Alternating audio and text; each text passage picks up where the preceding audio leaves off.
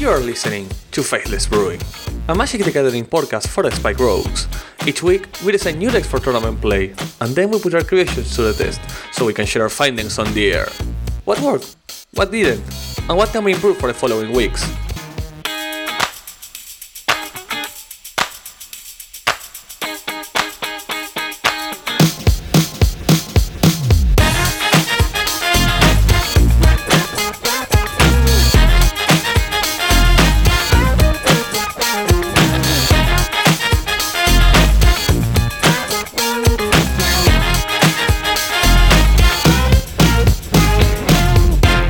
Hello and welcome to the Faithless Brewing Podcast. I'm your host, Dan Schriever, also known as Cavedan Online, joined today by Emmy Sagasti. You know him as Mord to Light. Emmy, welcome.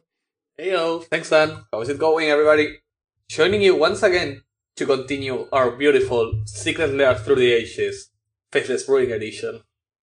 Yeah, I mean, the 30th anniversary celebrations are in full swing. Magic 30 Las Vegas just happened. Perhaps some people are coming out of their drunken revelry as we speak.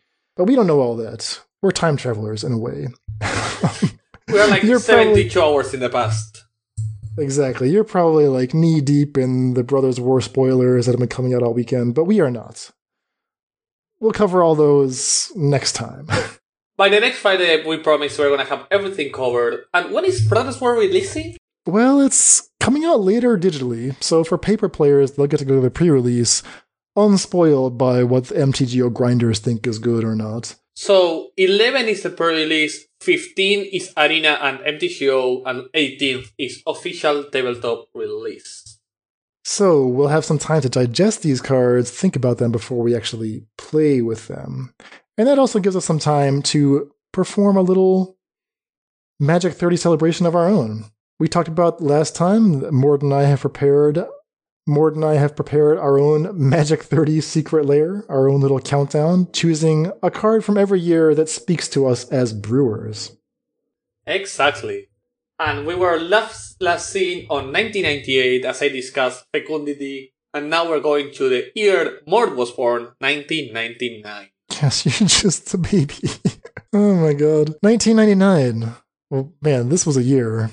What sets came out in 1999? Urza's Legacy. It's a lot of sets. Urza's Legacy, Urza's Destiny, Mercadian Masks, and 6th Edition, also known as Classic. 6th Edition is when the rules changed. The stack was introduced back then, which was a huge improvement on whatever nonsense was going on before that. And Portal 3 Kingdoms also came out in 1999. Interesting little tidbit. So, what was your card of choice for this beautiful year? Yeah, so I chose Phyrexian Negator. Shout out to our good friend, Soren Wellman, aka First Turn Negator. I think when he was on with you, he explained his love for casting a first turn Phyrexian Negator. It's 2 and a black, creature horror, I guess now creature Phyrexian horror, 5/5 trample, so 3 mana 5/5 trample. Wow. Pretty cool creature. It also has a second line of text. Whenever Phyrexian Negator is dealt damage, you sacrifice a permanent for each 1 damage dealt to it. So, amazing creature. A 5/5 trample that's undercosted. In exchange, you lose everything. You lose everything if it takes any damage. Lightning bolts on your Phyrexian Negator, and you just pack it in. You're toast. And you just hope you have 3 lands so you don't lose your Negator, as well as all your lands. So you really actually want to do this on turn 1. I mean, first turn Negator, that's exactly what it's all about. So this card would not see any play at all if not for the fact that Dark Ritual was legal forever. Like, they just kept reprinting Dark Ritual. I have no idea why. Why did I pick this card? Well, it's sweet for starters. It looks awesome. It saw a lot of play. Like, it occupied a large part of the mind share of tournament players back then. We were afraid of this card. It seems, in retrospect, so easy to defeat Phyrexian Negator, but we were terrified of this card. And it led to this idea of suicide black, right? The idea of a black deck that was so reckless in throwing away its own resources just to get the opponent dead. It would even play cards like Hatred, which lets you pay your own life just to pump up your own creatures. This was the ethos around this black deck, and Phyrexian Negator is the emblematic the face creature of the for deck. it. Exactly. Alongside amazing amazing staples like Garden of Age or Sarcomancy, better known as the Mono Black Shackle Pups. Exactly, like 2/2s with drawbacks. This is what Magic was like back then. I mean, it's so strange. The spells were so broken for so many years, and the creatures were so bad. And that's also why I love Phyrexian Negator. Like, compared to Phyrexian Obliterator, which makes the opponent sacrifice, like, it's just shocking how much the game has changed in its attitude towards what a creature should be. I mean, the face of the deck, I don't know if it was Phyrexian Negator or sadly it was another spell, Hatred. Yeah, Hatred actually won the game, but for style points, for coolness, you gotta go with a Negator. So that's my pick from 1999. Wait, this deck play Karbex Spite? This deck plays freaking Karbex Spite? What is Karvex Spite? You know what it is? Trying to think of it. 3 mana Is instant. that exile 2 creatures? No, lose 5 life? worse. 3 black mana instant. The effect is target player loses 5 life. The cost is paying 3 black mana, sacrifice all permanents and discard your hand. That's Discard amazing. your hand, sacrifice all permanents. Not all, no. All permanents. Deal 5 damage. That's amazing. This is David Price, 4th place Grand Prix Seattle in the year 2000. Okay. Well, speaking of the year 2000, that is the next year. It is an even year, which means it's your pick, Mord. So for the next even year, 2000, Tiny Mord decided to pick a card that I think everybody knows about. I'm not sure if this was the correct choice, but I went for Fact or Fiction. The alternative was, of course, Linksevi, which is, I think, the face of the game for all those years. The mono white the menace. But Wizards had chosen that, and I didn't want to be a copycat. So the sets you were choosing from were Nemesis, Prophecy, and Invasion. I mean, Step 4 with the game was such a staple of the game for so many years. It's sad to see the cards be modern legal and unplayable. This was reprinted in Modern Horizons, is that right? The first Modern Horizons? And we saw a little bit of play, like when Wilderness Reclamation and Uro were both legal at the same time, for example. For a few hours, yeah. It's a little sad that like Memory Deluge became a better card than Fact or Fiction.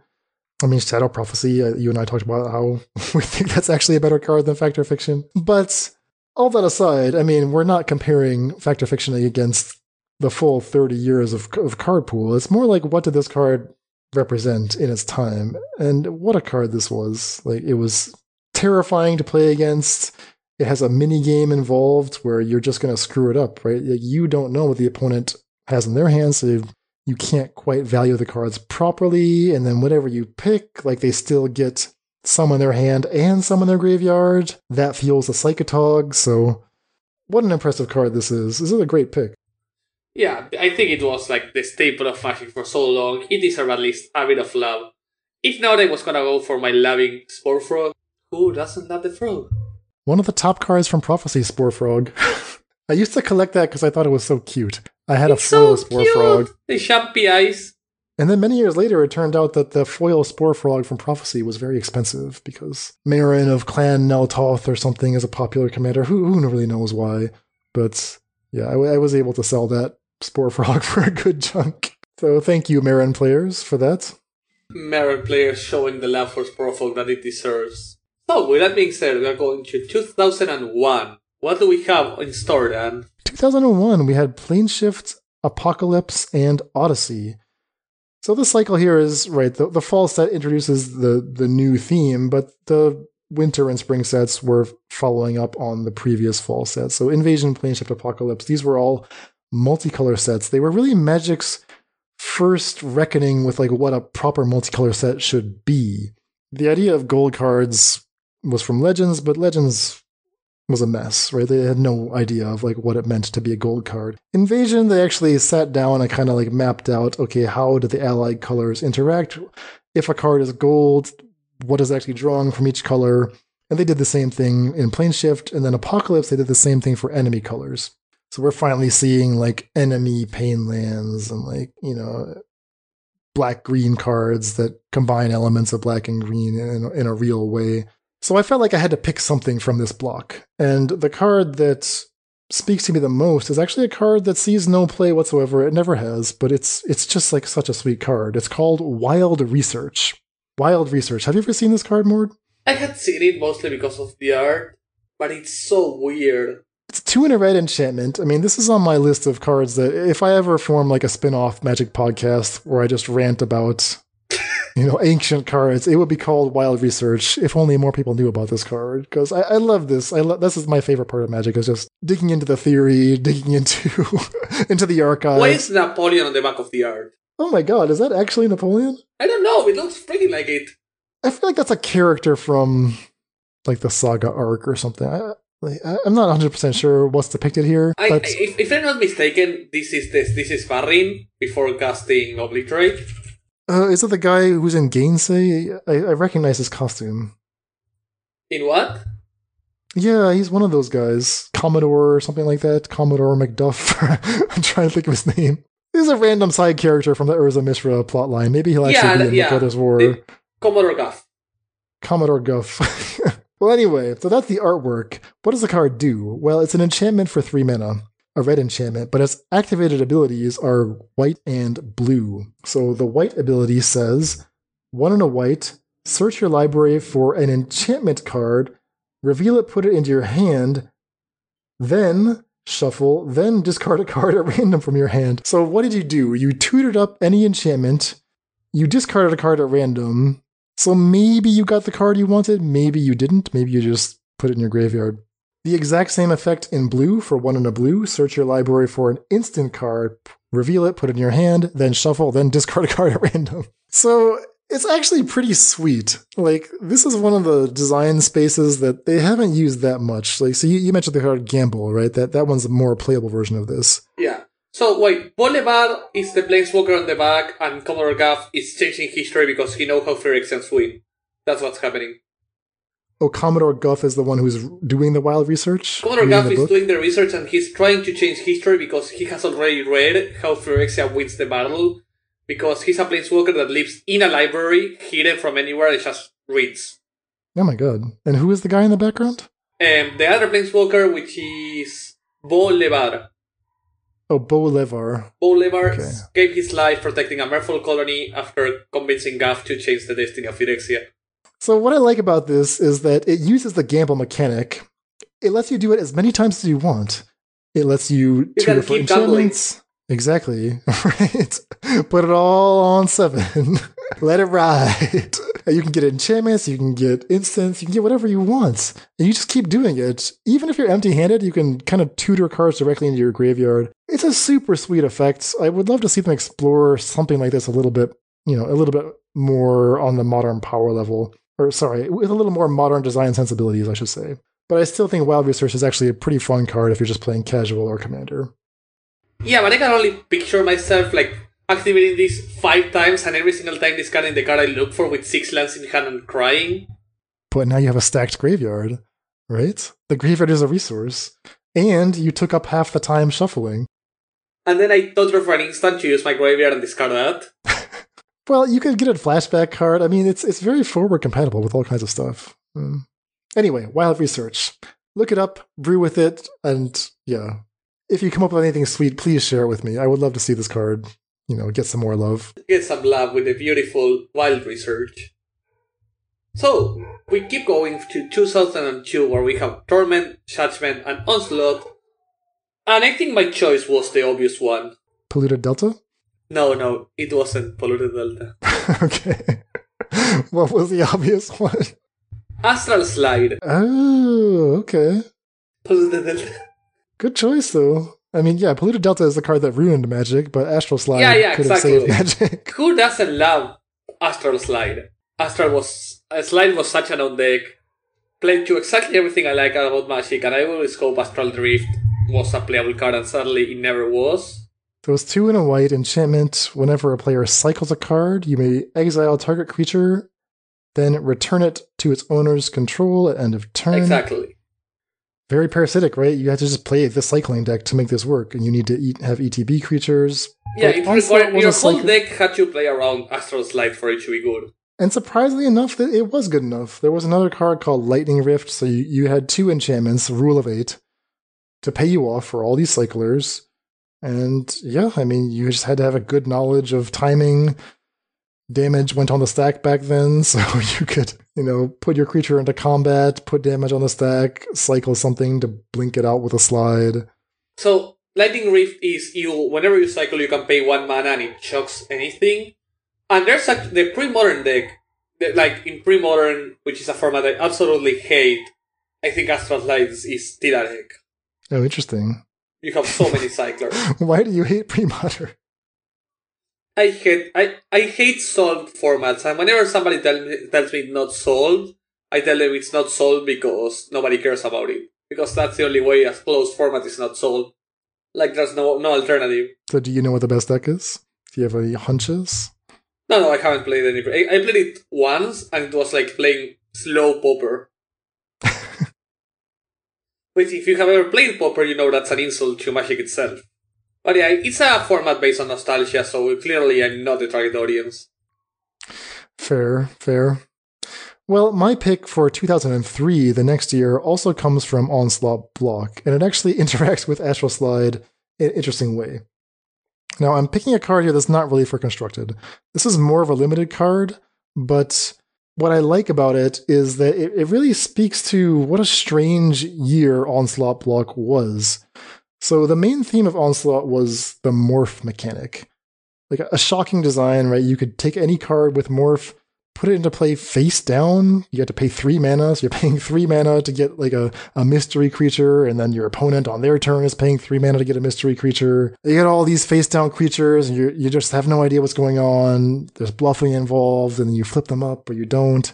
It was a heavily engineered play pattern to the extent that like the card Shock was also an Onslaught, and it almost like broke the game anytime somebody shocked your morph creature. It was just like too powerful.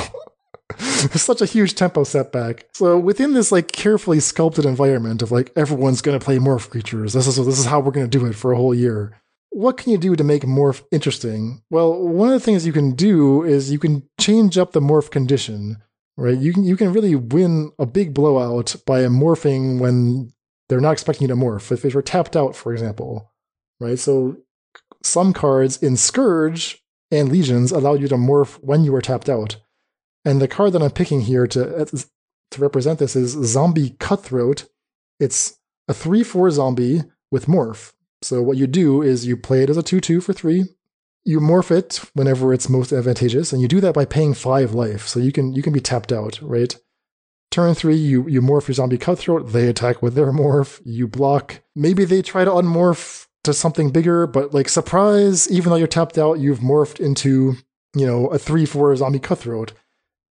How did they pick 5 life? Well, they really had to calculate, how much life is fair, given this huge tempo blowout, potentially card advantage. And it ended up being actually like a pretty sweet spot. Like, for a while, people would always lose the Zombie Cutthroat, but then we learned to expect it. And then when you learn to expect it, like it actually is like a little mini game around it, and then it's actually not such a big deal. At the same time, the Zombie Cutthroat costs 5 if you just want to cast it normally without paying 5 life, and that also leaned into the theme of Scourge, which was based on like highest CMC in play matters. So like cards like Rush of Knowledge would check what's your highest CMC, and you get some effect based on whatever that was. So they really actually like used every part of the buffalo here on the card like Zombie Cutthroat. And it was just like a card that was a curated experience that actually really worked, in my opinion.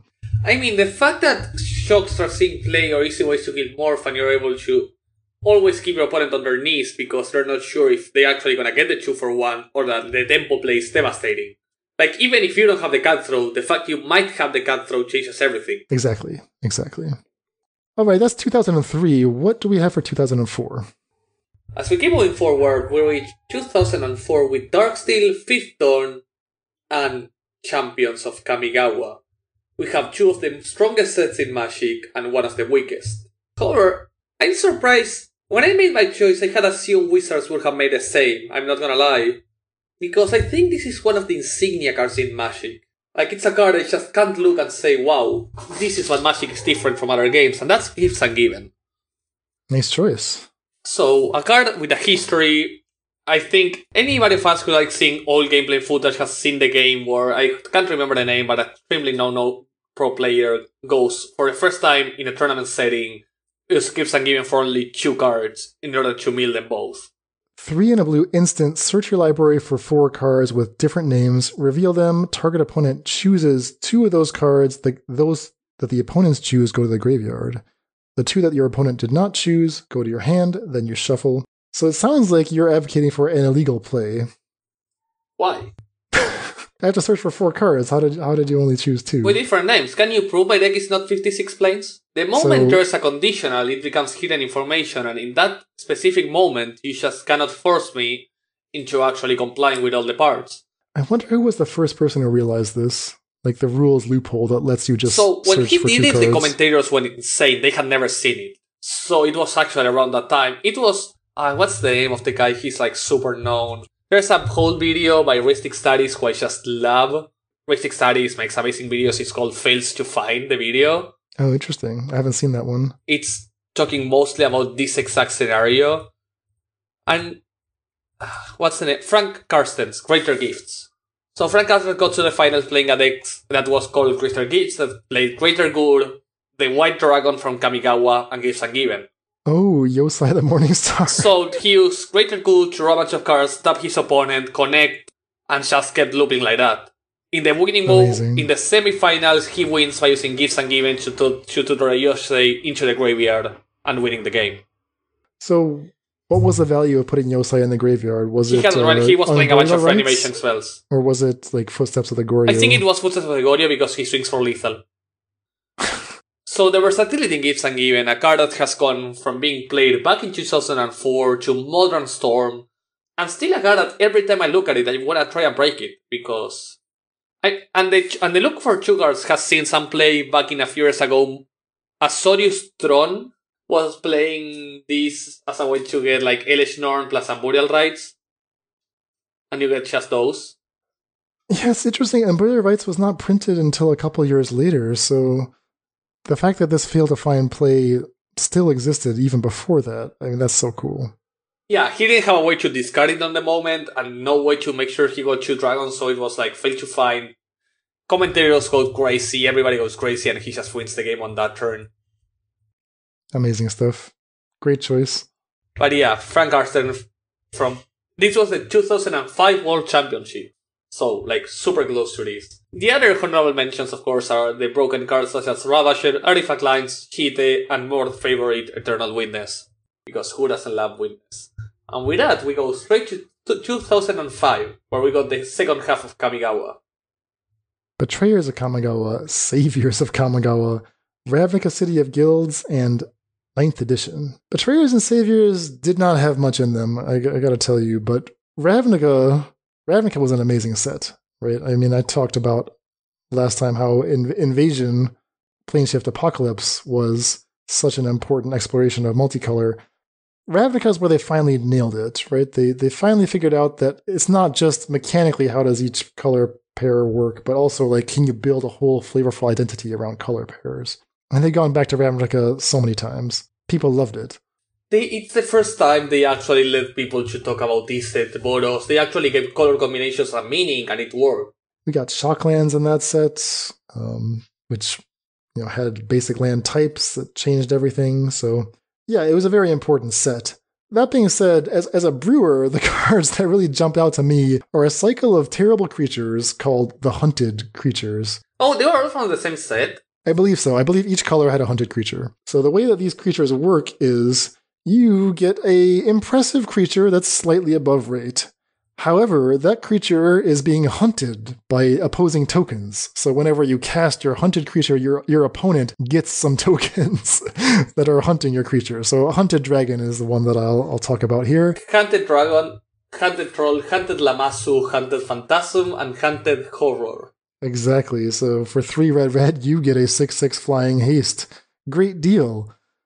6/6 flying haste for 5. However, your opponent also gets 3 2/2 white knight creature tokens with first strike. I mean, and the art shows these 3 knights chasing the dragon around. That's a much better deal than the Lamassu I don't know where a Lamassu is. So the Lamassu was interesting because that one can at least defeat the token that was hunting it. That one is being hunted by a 4/4, and it's a 5/5. But the Hunted Dragon, like, gets killed by the Knights. Yeah, but it has haste and it flies, so it's like super pressure. The Hunted... The Horror is the green one worst. is a joke. The green one is absolutely... So the green one is a 4-mana 8/4. An opponent gets 4 1/1 flyers. It has regenerate for 1 green. But So I don't know what the design story is behind these cards. I think what happened is, okay, A, they want to tell a cool story, and these cards tell wonderful stories. B, I think they understood that these cards are terrible. Unless you're trying to do something sneaky, like unless you actually want to give your opponents tokens. And that is what makes them so exciting to brew around. Like if you really just want to generate 5 goblins on your opposing side, you've never had a card before like the blue one, the Hunted whatever Phantasm. I love the and that's fact actually cool. that the black one, the Hunted Horror, is actually being followed by something peaceful. Because all of them, like, the green one is being annoyed by fairies. Actually, the fairies are the good guys in there. Like in 3 out of 5 of them, what's hunting them is actually the good thing. Yeah, I think these are supposed to be like monsters, right? Yeah, but that's not the case for the blue and the... No, that's not the case for the white one. Oh yeah. Yeah, maybe Lamassus are assholes and nobody likes them, so... It also has the type line Lamassu. No idea what that is. The body of a bull, a bird's wings, and a human head with horns. Oh, okay, so these are like from like ancient Sumeria, right? Yeah. It even says Mesopotamian creatures of the same name and appearance. Okay, well that's slightly cooler. But yeah, so on the one hand, it's like, were they trying to balance these cards? Because if so, they flopped horribly. But if they were just trying to generate like a cool story that actually does something, a unique effect, then these are a huge success. It has great flavor text. The knights see a mighty quarry, the dragon sees breakfast, lunch, and dinner. Very nice. Alright, so that was my pick for 2005. Mord, take us into 2006. So for 2006, I went for something... We had Guildpact, Dissension, Cold Snap, and Time Spiral. And I think I went a little bit safe, with a card that just was like the evolution of Mana Dorks in the form of Utopia Sprawl. Of what happens when you want acceleration, but you don't want creatures. And I think Utopia Sprawl was one of the first scenarios of this outside of artifacts, right? It was like the first non-artifact way of acceleration in the early turns, besides a Mana Dork. And it felt so thematically on green, that like it's a card that it could have been printed in alpha, but it just wasn't. Well, it was printed in alpha, actually. It was called Wild Growth. And yeah, the thing is, for some reason, Wild Growth never saw much play. I don't know why. Like, it seems obvious now, like, how powerful this effect can be. Maybe it was, like, too much strip mines, too much land destruction back in the day. People preferred Llanowar Elves. But Wild Growth, to me, is just, like, a better card than Llanowar Elves. I don't know if you agree with that. Yeah, I agree, but the thing is, back in the day, removal was so inefficient in the boss scenario that the Dork just wasn't bound to die, and it was a creature. So, like, people, during Ravnica Block, people were excited that Birds of Paradise was in the set. But, like, Utopia Sprawl is just a better card, I think. I just think it is, like, what's bound to happen, and it did. And I really like cards like Utopia Sprawl, and I really think they help make mana better in the cases where creatures are not what you're looking for. Yeah, I love this card. I mean, it's one of those cards that flew under the radar, but they've never printed a card like this again. It's too dangerous. Exactly. And there's a reason for that.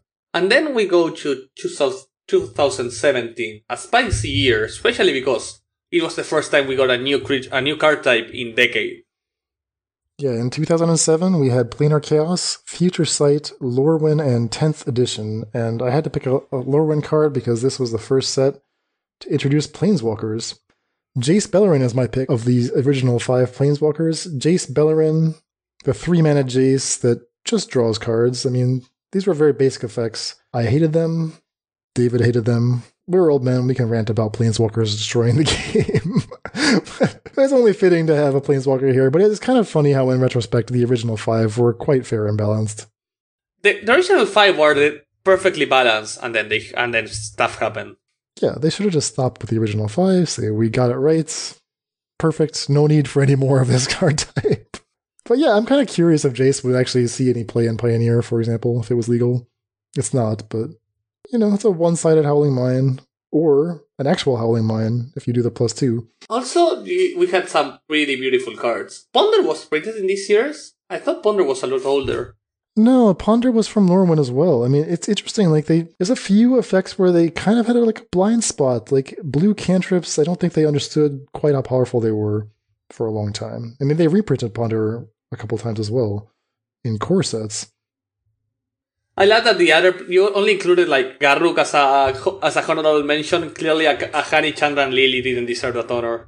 No, I mean Garruk is cool. Chandra was an embarrassment. All right, that's 2007, our first Planeswalker. Take us on to 2008.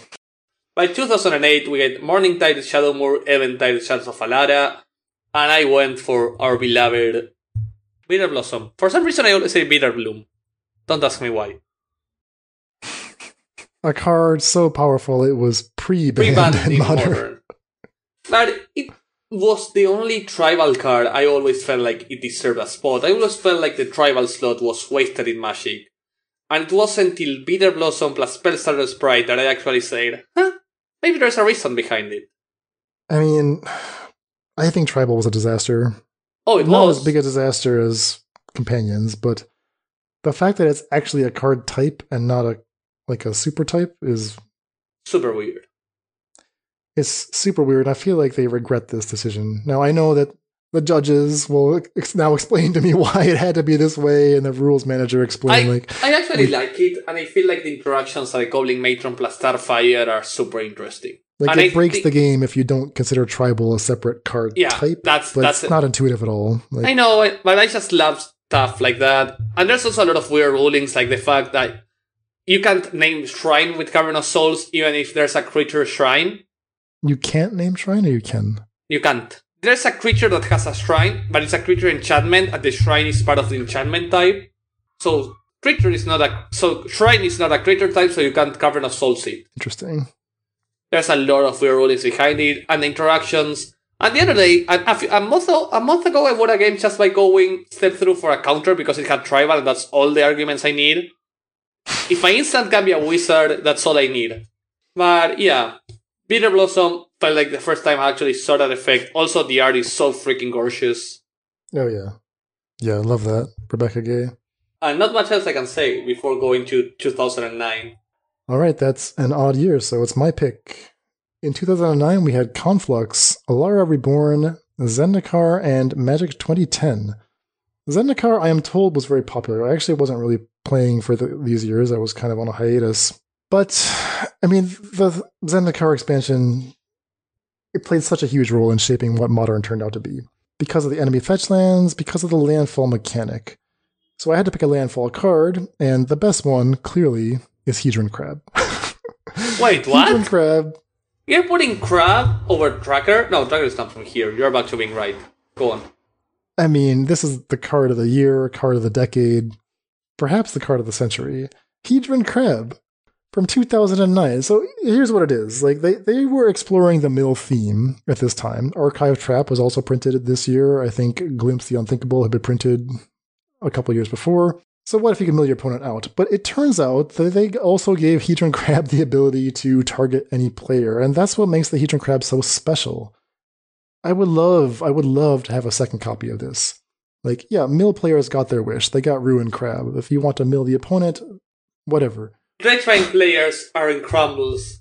Vengevine players are in shambles, exactly. It turns out that, like, milling yourself is so uniquely powerful, and the fact that Landfall, right, the new mechanic, can just power it up so quickly, right? Like if you had to put a price, if you had to pay mana to mill yourself, it would not be powerful at all. But yeah, Hedron Crab, what a card. This has got to be my pick from 2009, no question. Poor Path to Exile. Modern staple for almost a decade. More than a decade. And just being forsaken for a crabby boy. Holding a strange device he doesn't comprehend. Scoreboard. I mean, Hedron Crab still sees play. Where's Path to Exile these days? He's out on the streets. He's homeless. I have cast much more Path to Exiles in the last decade, in the last year, than I have cast Hedron Crabs. I'm on 0 Hedron Crabs. Alright, Moore, take us to 2010. So, Warwake, Rise of the Eldrazi, Arch Enemy, M11 and Scars of Mirroring, and I had to go for what was one of the cards I have hated the most in the last decade, which is Manamorphose. I What don't set know is how... that from? That's not from this set, though. This is not from this set? No. That makes sense, because I was just looking at the sign and that didn't make enough sense. Give me a second. Pretty sure that's from Shadowmoor. Yeah, I was just looking at the set and it just was like, wait, what? But Manamorphose was so good that nevertheless it took the, took me the top to- spot in 2010. No, I'm gonna change my sport in literally a second. Every secret lair comes with a bonus card, so Manamorphose is the bonus card. Manamorphose is the bonus in card. the We Faithless have- Brewing secret lair. We sustained the second 2010. No, but I'm actually gonna go for a pretty easy... I'm gonna go for a cycle rather than a specific card. And it's gonna be... So I think there's two alternatives here. First of all, the cards I love and I think have really helped a lot with the game because they were the first one to have decent power level is the Colonnade... the cycle of manlands from Rise of Eldrazi. Oh, the Colonnade, Raging Shambling Ravine. Pen, Raging Ravine. Yeah, from Worldwake, yeah. For literally 9 years or 10, they were like the staple in your mana base that actually helped you pull through. And I think that was forgotten by the ages because they have evolved into Hall of the Storm Giants and such. But they were such a step up from what lands used to be before this, if I'm not mistaken. Well, we've explored the manland space on cards like Treetop Village, Mishra's Factory, so there were good manlands in the early days, but it turns out that in this day and age, you need color fixing too. So now in Worldwake, they just started tacking on more and more stuff. Like, how much can you get in exchange for playing a tapped land? And cards like Colonnade, even if they see a lot less play now, still see play, and they're like emblematic of what represents a mid-range control deck, having the capability of even your land drops being a decent draw. If not, it was gonna be for the true creature that wins the game on the spot, which was Emrakul the Ionstorm, but that seems a lot more boring. It is more boring. I think that's part of why I just didn't like the Eldrazi when they first came out. Like, They were it's so too big. powerful. It's just the answer to all of the what's my payoff. Like, we talked about Polymorph. in Yeah, the and it's previous always episode. Emrakul. Yeah. Another thing that happened that year was I think the Titan cycle came out for the first time in M11, like Primeval Titan, Infernal Titan. And like, compare that to what we were saying about Phyrexian Negator at the top of the show. Like, just the philosophy on what a creature, should a creature have a downside? Or should it just be all upside all the time? Right? Things were definitely shifting in 2010. Regarding that, I think it was TD Pills that made like the most appropriate tweet I had seen in a year, or like in a decade today. So the standard deck list got posted today for the Worlds. Have you seen them? I Yes, haven't, no. So 22 or 30 players are playing Esper midrange. That's 68% of the meta. 4 are playing Oh, boy. Shan, 1 Azorius, 1 Band, 1 Grixis, 1 Iset, 1 Mardu, 1 Mono Blue. And the post goes counter spells, counter target spell unless controller plays 2, removal, deal 2 damage to any target, sweepers, destroy all creatures, opponents draw 3 cards, threats, 4/4, ward 3, draw 2 on ETB. Can someone who's good at card design help me balance this? My metagame is feeling a bit homogenized. We have reached the point where threats are just a lot better than what we can answer. Yeah. Well, I mean, look at Modern today, right? Like, you can just get a 1-mana Swords to Plowshares that draws a card off Karuga. You have to give the threats all these extra stuff. Like, when everything can be answered for 0 or 1 mana, you have to just keep juicing the threats. Yeah, I think we have reached that point. And that's why I at least love Modern Horizons. Like, as a concept, I know there are cards that are outliers. They provided the format with so many needed. Well, I don't know if it's a good thing or a bad thing. I feel like the arms race has really gotten out of hand, but I guess that's a question for later years. We're still in the 2010s, so let's proceed. So we can keep going to 2015. An odd year. A Dan year. 2011, rather. 2011. I don't know how to count. We have Mirrored and Besieged, New Phyrexia, Magic 2012, and Innistrad. So some banger sets this year. I mean, it was tough to choose between Innistrad and New Phyrexia. Innistrad had the first double face cards, kind of open Pandora's box there, as we'll see in some of the later expansions. But in terms of like cards that really capture the imagination, it's got to be the Phyrexian mana mechanic from New Phyrexia. And here we see cards like Dismember, Mental Misstep, and my pick, Gitaxian Probe. Why? Why? Why? Why pick Gitaxian Probe? Yeah. Well, here's Also, what it is. why print it? But yeah, why choose it? Are you familiar with Ken Nagel from the R&D?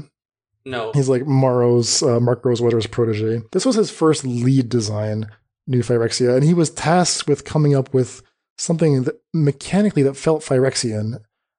And what he came up with was the idea of like transgression, right? Like you should feel violated when these Phyrexian cards are cast against you. Like there's a card called Praetor's Grasp where you actually get just grab your opponent's deck and you get to rifle through it and pick their card out. Like surgical extraction, right? It's like you feel like you're being picked apart and like things are getting dismembered, literally. So the Phyrexian mana mechanic, does that. Like life is being lost. It's a very visceral experience. And then Gitaxian Probe, you get to see their hand. So it's like, it really, for me, like captured that feeling of transgression in a card that turned out to be broken, right? So like all these Phyrexian mana cards are just utterly broken, and I'm not sure like who realized that and when. Like I remember Owen Turtenwald arguing that there's no need to ban Gitaxian Probe in Modern because a strong player can just deduce the opponent's hand based on context clues.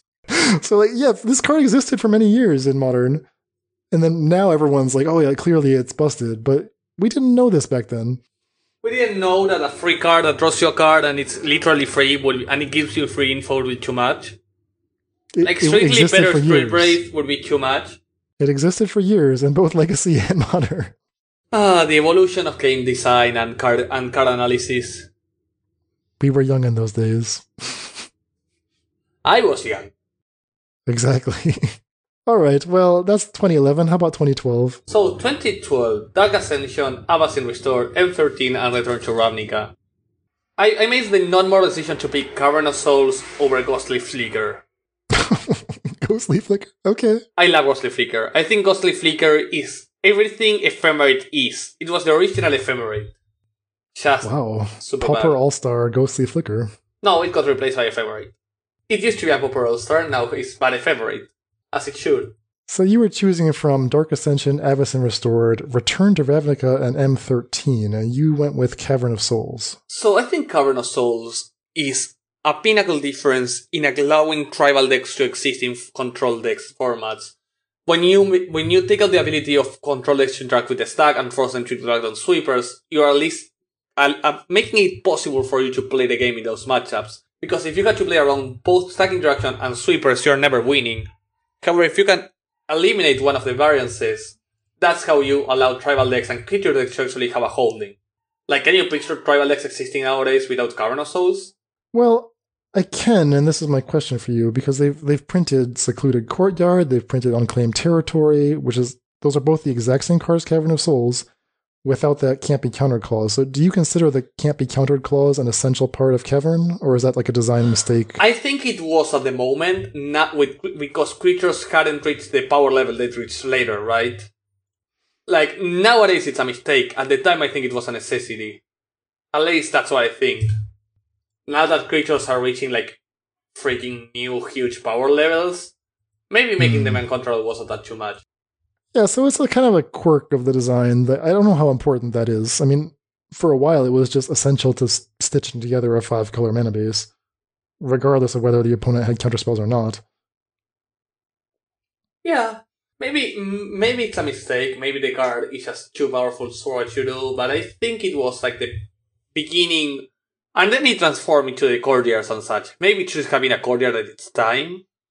But I feel like this fixing for tribals was something that wasn't really present in the game.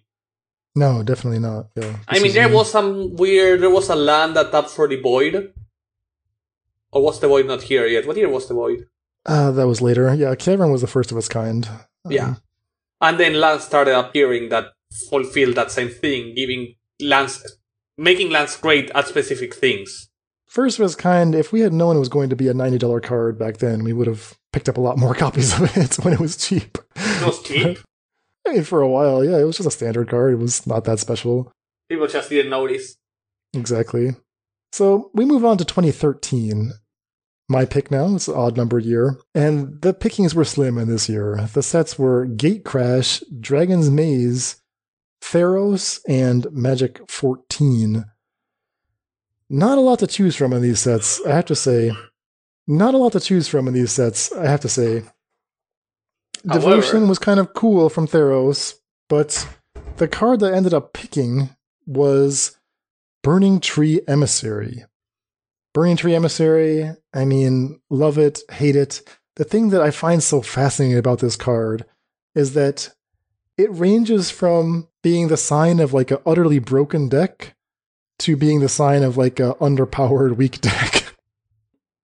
Like you'll hear people unironically saying Burning Tree Emissary should be banned. Oh no, Embercleave should be banned. It's unclear. One of those two. Wasn't it temporarily banned in Historic for a while? And then they brought it back. Look at the green deck in Pioneer, right? The Nykthos deck. Yeah. Early versions were like, oh my gosh, I'm so afraid of what will happen if they go Burning Tree Emissary into Nykthos. And now it's like you just don't play it anymore, right? They don't even care about the misery. So I can't quite process this. I mean, it's a unique effect. It's explosive. It adds power to the board. It adds devotion to the board. You know, if you're looking for bushwhackers, it adds, you know, adds to your creature storm count. Like it does unique things, and yet it's an underpowered card. So somewhere between there, it's either too good or too bad, and it's just fascinating to me how it can oscillate between those poles, even within the same archetype, over the lifetime of the deck's development. So that's why Burning Tree Emissary is my pick. Alright. I thought you were going to go for Young Pyro. I think David would pick that if he was here, but yeah, Young Pyro is like too straightforward, you know? Makes sense. So from there we go to 2014. Born of the Gods, Journey to Nyx, Conspiracy, M15, and Khan. I think I had the obvious choice of going for Fetchlands or Siege Rhino, but I actually went for something that I was not sure about, which was Ugin's Nexus, just because it's a card that has intrigued me since I first saw it. Ugin's Nexus, interesting pick. It's a card I always feel that can be broken, but I can never picture how, you know? Sort of the Brewer's Dream/Nightmare. So its primary purpose seems to be preventing people from taking turns, but yet it also has this ability to like keep taking turns yourself. Such a strange card. The interaction with what is it, Karn, that you can just keep getting it back from exile. Yeah. And you need a sack outlet. I don't know. It's a card, you know, one of those cards that just intrigues you. We also had aggressive mining at the time, and I almost pick it just because it's aggressive mining. Oh god. Well, the Ugin's Nexus deck has 5-0'd in Pioneer. Like, David has built a couple of versions of it. We like it with stuff like Vraska and things of that nature, but it's not quite there. So yeah, I do think there's like potential. Maybe a new card will be printed that makes the Ugin's Nexus deck actually a contender. We hope so. But yeah, and with that we go to 2015. Odd number for a weird pick by Dan. Yeah, so in 2015, we had Fate Reforged, Dragons of Tarkir, Magic Origins, and Battle for Zendikar, one of the worst sets of all time. So definitely was not picking anything from that. But what I did pick was the card Living Lore. This is a weird one. It's not a good card, it's not a tournament card, but it is a Brewer's card, and it's super flavorful. I love the artwork, I love the concept. Living Lore, like we're talking about scrolls that come to life. It's the idea of like a spell that becomes a creature. How does that get represented in a card? Well, for 3 and a blue, you get a star avatar when Living Lore comes into play, or rather as it comes into play. Exile from your graveyard an instant or sorcery card, and then Living Lore gets power and toughness equal to the CMC of that card. So this is the Treasure Cruise block. So you're basically going to exile the Treasure Cruise to get an 8/8 Living Lore. Now what happens? You just have an 8/8 creature, but is that all? No, you also get a chance to cast a spell whenever Living Lore deals combat damage to anything, creature, player, anything. As long as it deals combat damage and survives, you have the option to sacrifice Living Lore, like picture the scrolls unraveling, and cast the spell. Super sweet cards, super sweet art. Flavorful. I mean, I'd like to build kitchen table decks with this card. It's probably never going to be good enough for Constructed. However, it is a sneaky way to cast, Emergent Ultimatum style cards that could win the game. It was fighting alongside an amazing, like you had Soulflayer, Eldrazi Sky Spawner, Bring to Light, Demonic Pact. This was like an I think David's favorite materialized. I mean, Magic Origins had some sweet ones, but I gotta go with my heart. My heart says Living Lore. If your heart So says that's what Living you're Lore, gonna get if you get the Faithless Brewing Secret Lair. from there we go to 2016. Even number out of the gate was Shadows of Innistrad, Eldritch Moon, Kaladesh. And I went for the card that I think was my first brew ever, like actual brewing around a card. Because I had brewed with tokens, I had played some bad Keith King's deck when I started playing. But my first brew was with Dubious Challenge. Oh god, what? Really? What can I say? Why? Why? I just like making I like making bad choices back in the day.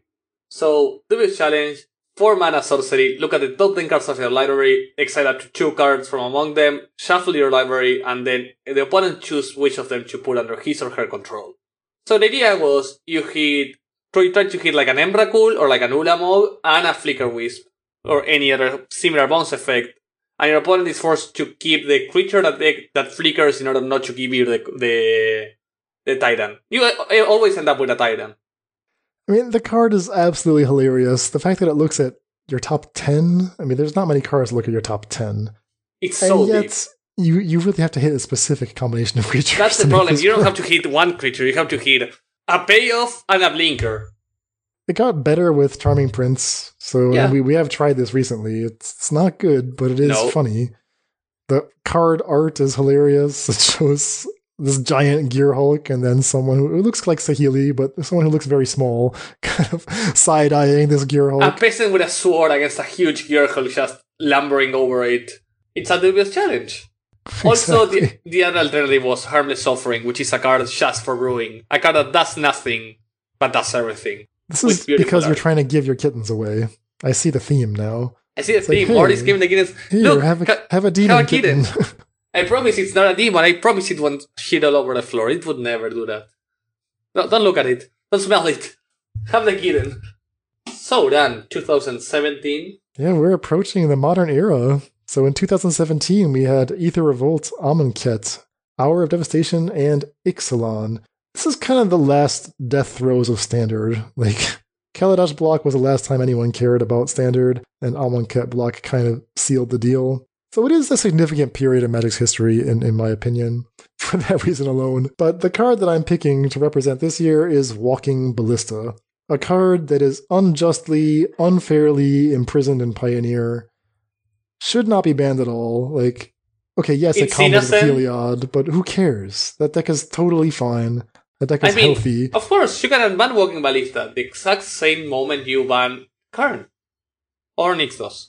No, they actually think that Heliod is the problem. Like, that's the reason why it's banned.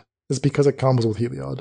Yeah, They- but I don't think that's the problem today. It was the problem. It doesn't combo with card. I mean, it's just like a fine card. That's the thing about Walking Ballista. Like, at every point, it's fair, it's interesting, it's good, it's powerful. Yes, it's an infinite mana payoff, but that's fine. I mean, I don't think that's a problem.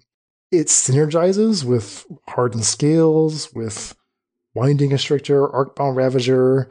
It's just a great card. It's such a sweet card. It looks beautiful, popular, desirable. I don't know why they don't just let people play with this card more.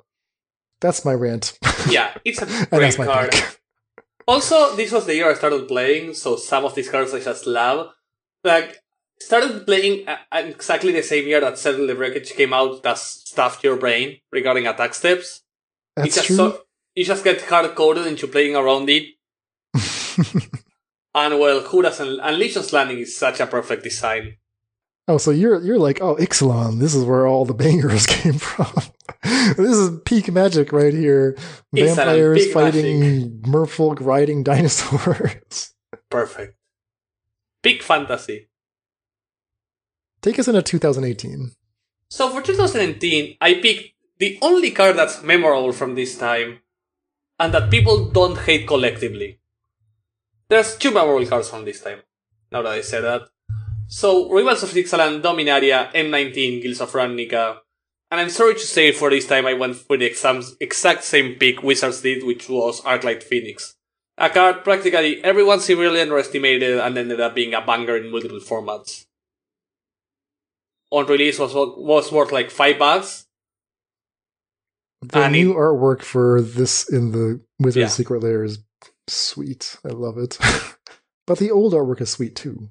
And yeah, a card that some storms never blow over. And that's exactly what the Phoenix is, right? It just keeps coming back in Modern, in Pioneer. You just can't kill it. It just never blows over. I think the only other honorable mention from here is Teferi Hero of Dominaria. Oof, God. No, nobody yeah. likes that. Nobody likes that. And the other alternative is a card I personally love but isn't on a decent power level, which is Shalai. I love Shalai. Okay, I mean, that's an interesting pick. My story about Arclight Phoenix, so we were not doing the podcast yet at that time, but if we had been, I would have been urging people to get this card. It was like you were saying, underestimated at first. It was cheap. Damon and I went to Grand Prix Denver. I think that was like a team limited Grand Prix. Guilds of Ravnica had just come out, and Channel Fireball at the time ran the prize wall, so they actually stocked a bunch of singles from the current set, and you could get them for like a couple prize tickets. And they tracked pretty closely to what their prices were on the CFB website. And Arclight Phoenix, you could get them for the price of one booster pack. So we got there on Friday, and I was like browsing the prize wall. I saw they had Phoenixes for like the equivalent of one booster pack each, and I was like, all right, I need to join side events immediately and clean them out of Arclight Phoenixes, which I did. I got a foil one. I got like 2 playsets with the regular ones. And then, like 2 weeks later, people were like, oh my god, this card's amazing. That's my story. I just want to get it out there. I love that. Beautiful card. Beautiful card. Beautiful card, choice. and that's what I want choice, and I can't really see why Wizards pick it. So, what can I say besides? Great choice for them and for us. Which leads us to 2019, the best year in Magic. The best year in Magic's history, because this is the year that Faithless Brewing began. This is the beginning of the Faithless Brewing era. We started right when War of the Spark was coming out, and went straight into Modern Horizons, then straight into M20, then straight into Throne of Eldraine. I mean, M20 was the only time you could catch a breather. We couldn't, though. I mean, M20 had so many good cards. What did it have? It had Field of the Dead, it had Lotus Field, it had Brought Back, it had Elvish Proclaimer, it had all kinds of stuff. I can't believe even the corset was insane. Yeah, Ether Gust. Like, wow, you had it's Veil. a banger of a set. Yeah, and you had Dispute and Veil. No, not Veil, but Dispute. It came out like 2 weeks after Modern Horizons. 6 weeks, whatever. It was a intense sequence of releases. All bangers. And this was, I think, the most broken year of Magic ever. Yeah. Fire Besides design. 93. I mean, this was. Yeah, you can't. You can't just pick a card here. Like, I have to give Hogak my pick just because, we love Hogak. But, I mean, this is the year of Oko with the year of Teferi, Time Raveler, Karn, all this stuff. Ren and 6. I mean, what a bunch of absolute monstrosities came out of this year. But I'm picking Hogak out of respect for the king. The king who survived a banning, he just shrugged it off and continued to dominate. Right? If you're going to come for the king, you best not miss. And they missed when they banned Bridge from Below. The other thing I want to say about Hogak is we never really knew whose fault Hogak was. We just assumed that it was like, okay, maybe they tried to sneak in a commander design and didn't test it enough. Right? It was maybe a lesson in why you shouldn't mix Commander and Modern in the same supplemental product. But 3 weeks ago, Jerry Thompson had a very interesting article on Hipsters of the Coast, where he revealed the secret that he actually worked on Modern Horizons 1. He was like their outside tester. And he didn't take the blame per se, but he said that, they looked at Hogak, and he said they didn't tell him that Stitcher Supplier existed. Okay. That card was locked in and was going to be printed. Like, it came out, I think, in M20. So like, as he was testing Hogak, he was unaware of the fact that there was this beautiful enabler that was just waiting going to around make the the deck corner. so smooth. But I think also, he could have tweaked Hogak. I mean, I think he would agree that this was a miss on the people who signed off on Hogak. Hindsight, even without the supplier, Hogak is insane. They may have been right that like a graveyard deck needs some kind of payoff like this, but it shouldn't have been 8/8. It shouldn't have had trample. It's just too big. It's too big. Like a 4/4 trample would have been totally fine. Another Vengevine. Another Vengevine. Yeah. The trample the Delve, the Convoke, the Avatar, the everything. Just something had to be removed. We miss you, Hogak. We don't. Stay there. Alright, 2020. So, Theros, Beyond Death, Ikoria, M21, Zendikar Rising, and my sweet answer of I won't be dignifying this question with an answer. Is this the year? Is this the year that made you choose Evens? There's only one answer to that. Oh, one answer in our Ikoria. hearts. Oh, don't tell me you're picking a companion. Please don't pick a companion. Of course the answer is my boy. My dead boy. But let me specify why. I don't care about the companion mechanic. The companion mechanic was indeed a huge mistake. But what I wanted to talk about is how the companion mechanic proves that Wizards is not scared while in developing to go over the line. Go over the line of what's common and go over the line of everything is kicker, everything is... So, we all know the meme. Everything is horsemanship, everything is kicker, and everything is... There's a third one. Every single mechanic is one of three, just purse around a bit. Flying is horsemanship, reach is inverse horsemanship, prototype is kicker, kicker is kicker, flashback is kicker from the graveyard, etc, etc. In order to innovate, you require the game. You need to pull the limits of the game. And I think that's what they were going for Companion. Sometimes in the process of innovating, you go too far. But I would rather than go too far from time to time than stick to what they know is good. Because the game is 30 years old. How long can you keep doing kicker before kicker is too much kicker? Well, that all sounds fine in theory as long as you acknowledge when something has gone wrong and fix it. That's another problem for Wizards to respond. I do think that they need to pull over the line is a necessity. And I think I would rather see more companion-like mechanics than zero of them. I think that's fair. And going back to Jerry Thompson's article, he did say that internally when they were testing MH1, they kind of joked that if we only have to ban 3 cards from this set, we'll call it a success. And I think that's what they're currently at right now. 3 cards banned from MH1, although Wrenn and 6 is not long for this world. When people complain about Horizon 6, I think they don't realize that 90% of the cards here are fantastic cards. On Thin Ice, Giver of Runes, Captain Ranger of Eos, Ursa, Yawgmoth, Season Pyromancer, Force of Negation.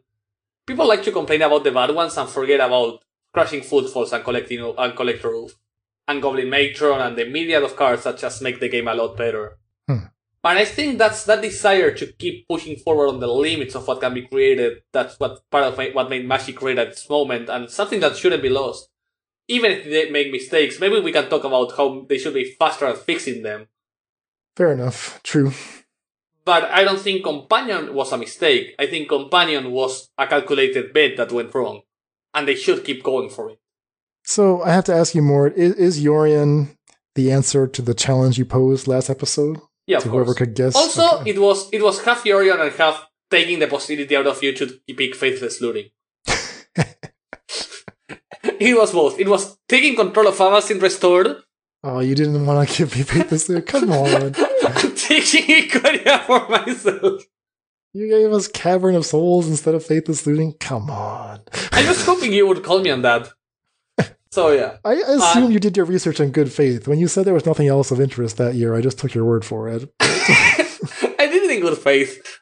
I'm just an asshole. So, 2021. Yeah, only 2 years left to go, and it turns out that both of the Horizon sets fell in the odd years, so I get to pick another Horizons card. Yeah. 2021 had Kaldheim, Strixhaven, MH2, Dungeons & Dragons, Midnight Hunt, and Crimson Vow. Oh my god, that's so many sets. I can't believe we covered all these sets more. This was insane. Yeah. That's a lot for that year. Too many sets. And to be honest, I almost picked one of the random MDFCs from Strixhaven, because they upset me so much. I was surprised by this pick. Well, I didn't pick them, but all those random deans of the colleges and stuff, and cards that have too much text, they don't do anything. They should not have allowed themselves to use the backside of the card like this. So that's an example of opening Pandora's box in a bad way. That's my honorable mention. But the card that I did pick I wanted to pick an MH2 card that makes me happy, that makes me feel like, okay, even though they're trying to jack up the power level of a format and create incentives to buy new cards, they can do so in a way that's flavorful, that's interesting, that's powerful, but not too powerful. And for me, the card that perfectly captures all that is Asmo. Asmora Namarka Dyson Akulakar and the Underworld Cookbook. Paired cards. Beautiful cards, right? I think at this point we all agree Asmo's fair and fun and not that strong. Yeah. I don't think you could complain about Asmo's power level nowadays. Yeah, it was good, maybe very, very good for the first month, but then we figured out how to fight it. For starters, kill the Asmo, that's a good start. And then what you end up with is like a unique set of cards, right? Underworld Cookbook is a really, really interesting discard outlet in a way that we haven't seen before. It's cheap, it's fast, it comes off Urza Saga. Asmo, a 0 mana cost legend. I mean, how often does that come up? Like we're trying to cascade Ragavan into Asmo into the Jota decks. Like, it's just a very cool card, very flavorful, and takes a kind of cute story from the earliest days of Magic and brings it to life in a way that's interesting for brewing. Asmo has been a cool card, and I think it was one of the best designs from MH in like a fair card that's also fairly interesting. Even that last ability of like sacrifice 2 foods, target creature deals 6 damage to itself. So it's like the creature eats the food and then like their stomach starts growing. I mean, that's what Asmo does in the lore as well. That's how she escapes. Oh, she makes a deadly meal. So it's always like perfectly fitting. Like everything about the card is perfectly fitting. Yeah, beautiful stuff. She's even in the artwork. She's putting a scarab in the food. Perfect card. All right, and that's 29 years of Magic. So I guess that for Magic's 29th, we're finished. Oh no, we're not. Sorry, Magic we have a last year and a year where of course, the 30th year. I'm still indecisive around my choice because I feel so. The design for the past year has been amazing. If I had taken an MH2, I would have for sure picked Solitude. Not only due to power level, but because I think it's great at allowing us to play from being on the draw. No, I hate that card. I love that card. I can't believe you would pick that card. That's offensive to me. I mean, how do you beat Hammer while being on the draw? I think it's the first time you actually don't lose while being on the draw in Modern. It has never been less devastating than now. Alright. But going to what I would have picked for 2022, Wizards picked like the worst card they could pick, I think. Do you know what they picked? They picked the Rat Ninja, right? Yeah, they picked Nashi Moonsage for Sign. some reason. Which makes little to no sense, because it has neither seen playing nor being a particularly interesting design. Well, what were the choices? So they had Neon Dynasty? They had Wandering Emperor. They had Reality Chip. They had a lot. Like, power level cards, they had Wandering Emperor to start with. Which is a lot more interesting and a lot better as a card. Also, I love that I predicted on that one. I was super close. On our White March.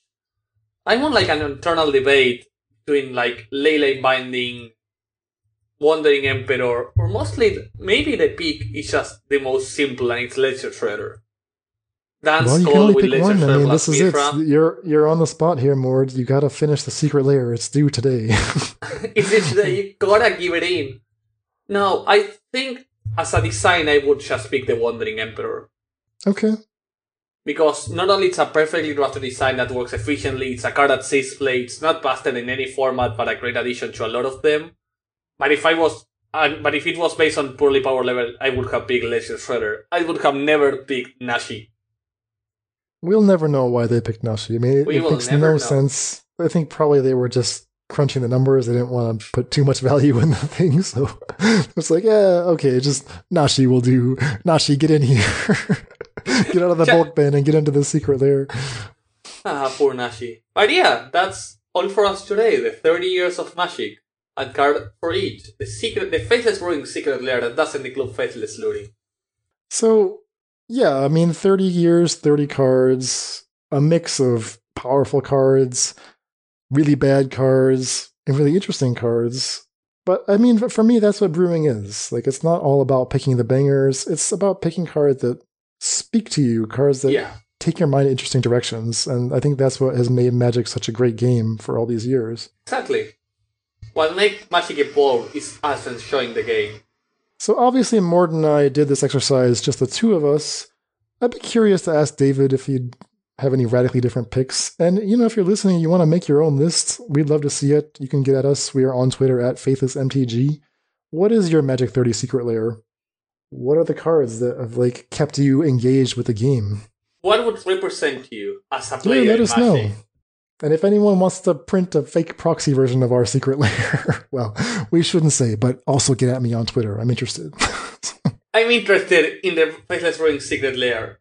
Exactly.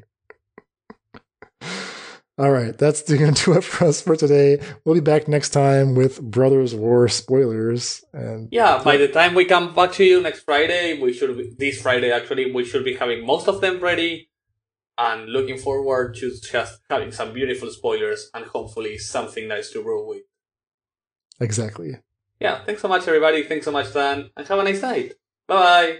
If you enjoyed this episode and want to know more about our latest brews, you can support us via Patreon, which will not only grant you immediate access to our Discord, where you can find our faithless brewers alongside an army of mine-like players, but also access to the monthly project voting, where you can help us decide what to play with for the following month. Finally, remember to tune in on Monday as David returns from his climbing trip, and we can go look deep into one of the finest brews in Pioneer. Hope you enjoyed the episode and have a nice night. Happy brewing!